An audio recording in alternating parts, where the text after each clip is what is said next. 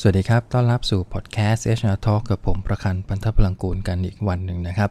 วันนี้เอาประเด็นเกี่ยวกับเรื่องของ recognition กับการสร้างแรงจูงใจในการทำผลงานของพนักงานมาคุยกันสักหน่อยคือมีประเด็นที่หลายคนสงสัยนะครับว่าเรื่องของ recognition ไม่ว่าจะเป็นเรื่องของการพูดคุยการสื่อสารการให้คำชมการให้ feedback พนักงานเนี่ยหรือการทำให้พนักงานรู้สึกว่าเขาเป็นคนที่นายใส่ใจมีความสำคัญหรือยอมรับในผลงานของเขาเนี่ยนะครับมันมีส่วนที่ทำให้พนักงานรู้สึกมีแรงจูงใจแล้วก็สามารถที่จะสร้างผลงานได้จริงหรือเปล่าโดยเฉพาะอย่างยิ่งในช่วงเวลาที่ผ่านมา2 ปีที่ผ่านไปหลายท่านอาจจะรู้สึกว่าrecognition จากนายมันค่อนข้างจะจางหายไปพอสมควรเพราะว่าในช่วงโควิดเราทำงานกันจากที่บ้านถูกไหมฮะการพูดคุยเจอหน้าเจอตากันทักทายกันเนี่ยน้อยมากเมื่อเทียบกับตอนที่ทำงานในออฟฟิศบางครั้งเดินสวนกันบางท่านนั่งโต๊ะติดกันเนี่ยก็ต้องมีการมองหน้ากันบ้างละแม้ว่าจะไม่มีการคุยกันบางทีหันไปสบตาปุ๊บก็จะรู้ว่านายส่งความหมายอะไรบางอย่างมาอาจจะบวกหรือจะลบแล้วแต่ซึ่งพวกนี้มันเป็นภาพปกติในช่วงที่เรามีโอกาสพบเจอกันแต่พอพ้น2 ปีผ่านไปเนี่ยเราเริ่มกลับมาทำงานกันในออฟฟิศมากขึ้นมันทำให้ทักษะเรื่องของ recognition ของผู้จัดการหลายคนทีเดียวเริ่มจางหายไปนะฮะแล้วก็ในระหว่างนี้ก็มีหัวหน้างานใหม่ๆที่ถูกแต่งตั้งถูกเลื่อนตำแหน่งขึ้นมาในจังหวะที่มีช่วงโควิดซึ่งคือเราเข้าใจได้เมเนเจอร์บางคนลาออกในช่วงนั้นมีการเลิกจ้างในช่วงนั้นซึ่งสุดท้ายก็ต้องมีคนขึ้นมาทดแทนคนที่ขึ้นมาทดแทนในช่วงนั้นเนี่ยเขาเรียนรู้ว่าการเป็นเมเนเจอร์คือการประชุมออนไลน์คือไม่จำเป็นต้อง recognize ไม่จำเป็นต้องมีการที่จะไปพูดคุยอะไรมากมายแต่จริงๆแล้วมันไม่ใช่ถูกไหมฮะเพราะว่านั่นคืออยู่ในภาวะที่มันไม่ค่อยปกติพอตอนนี้เรากลับเข้าทำงานในออฟฟิศมันเลยทำให้เมเนเจอร์ใหม่เหล่านั้นรู้สึกทำงานไม่ค่อยสนุกมีความรู้สึก frustrate มากนะฮะอึดอัดหงุดหงิดกับการทำงานกับลูกน้องทำไมมันไม่เหมือนช่วงที่เราทำงาน work from home ทำไมมันรู้สึกแปลกๆมันก็เลยทำให้เรื่องของ recognition เนี่ยมามีความสำคัญกลับมาอีกทีละหลายองค์กรพยายามที่จะพัฒนาทักษะการเป็นผู้บังคับบัญชาให้กับกลุ่มคนเหล่านี้อีกครั้งหนึ่งพยายามจะย้ำเรื่องของ recognition ให้กับคนกลุ่มนี้ว่าอย่าลืมนะในแต่ละวันจะต้องมีการพูดคุยกับลูกน้องบ้างนะครับจากงานวิจัยชิ้นหนึ่งของ Maris นะครับซึ่งเป็นองค์กรที่เน้นเรื่องของการบริหารคนเรื่องของการสร้าง recognition เนี่ยระดับโลกรวมถึงงานวิจัยอื่นๆที่ผมอาจจะไม่ได้อ้างถึงนะครับถ้าท่านลองอ่านหนังสือหรืออ่านงานวิจัยในเรื่องของ recognition เนี่ยมันจะไปในทางเดียวกันก็คือถ้าพนักงานคนนั้นได้รับ recognition ที่ดีนะฮะจากหัวหน้าจากในการทำงานคำว่า recognition ที่ดีไม่จำเป็นต้องเป็นคำชมเสมอไปนะครับอาจจะเป็น feedback เพื่อพัฒนาผลงานอาจจะเป็นคำตำหนิเล็กๆน้อยๆที่ทำให้พนักงานรู้ตัวว่าทำงานไม่ค่อยถูกแต่ว่ามีการสอนมีการแนะนำเนี่ยนะฮะ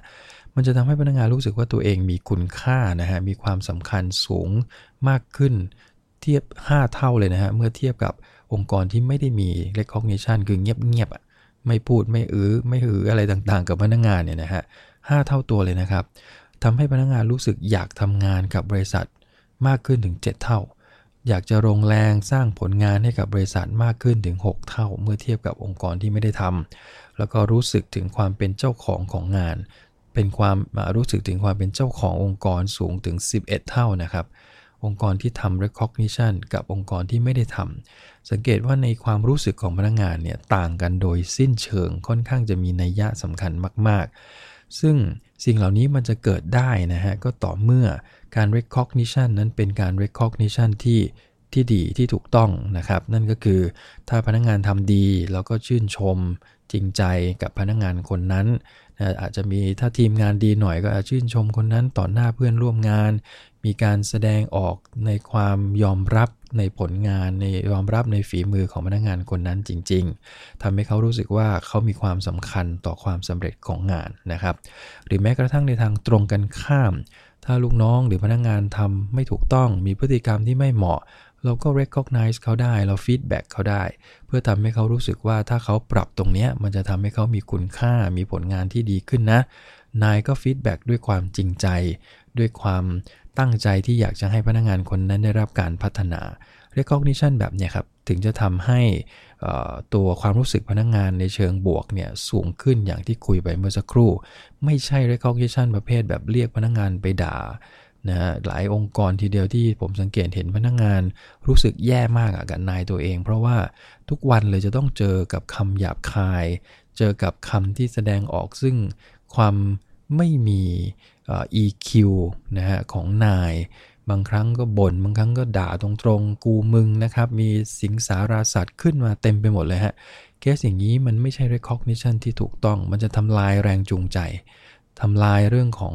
ความอยากมาทำงานของพนักงานทำลายเรื่องของ motivation แล้วก็ engagement ทั้งหมดเลยนะครับดังนั้นในช่วงนี้ที่เราเจอกับพนักงานมากขึ้นนะครับ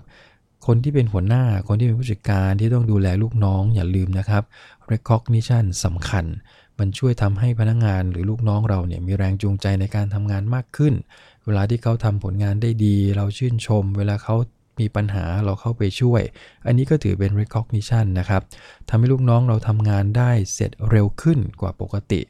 ทำให้ผลผลิตหรือ productivity สูงขึ้นทั้งทีมเลยนะฮะแล้วก็สุดท้ายคือช่วยให้พนักงานรู้สึกจริงๆว่าเขาเป็นเจ้าของงานเป็นเจ้าของบริษัทได้จริงๆเพราะฉะนั้นผลงานวิจัยต่างๆที่มันออกมามันไปในทางเดียวกันทั้งหมดว่าคนเราต้องการ recognition จากนายโดยธรรมชาติอยู่แล้วดังนั้นถ้าท่านเป็นนายที่ดีก็คงต้องรีบพัฒนาในส่วนนี้ในช่วงเวลาที่ผ่านมา2ปีที่เราอาจจะไม่ได้เรียนรู้เรื่องของการพัฒนาคนเลยนะครับการที่ท่านเป็นหัวหน้ามือใหม่ผู้จัดการมือใหม่อย่าลืมนะครับเรื่องของ recognition สำคัญมากที่จะทำให้ทีมงานรวมถึงลูกน้องของท่านทำงานได้ดีขึ้นก็ลองเอาไปปรับใช้ดูแล้วกันนะครับหวังว่าน่าจะเป็นประโยชน์กับทุกท่านนะครับพบกันใหม่ในครั้งหน้าครับผมขอบคุณครับสวัสดีครับ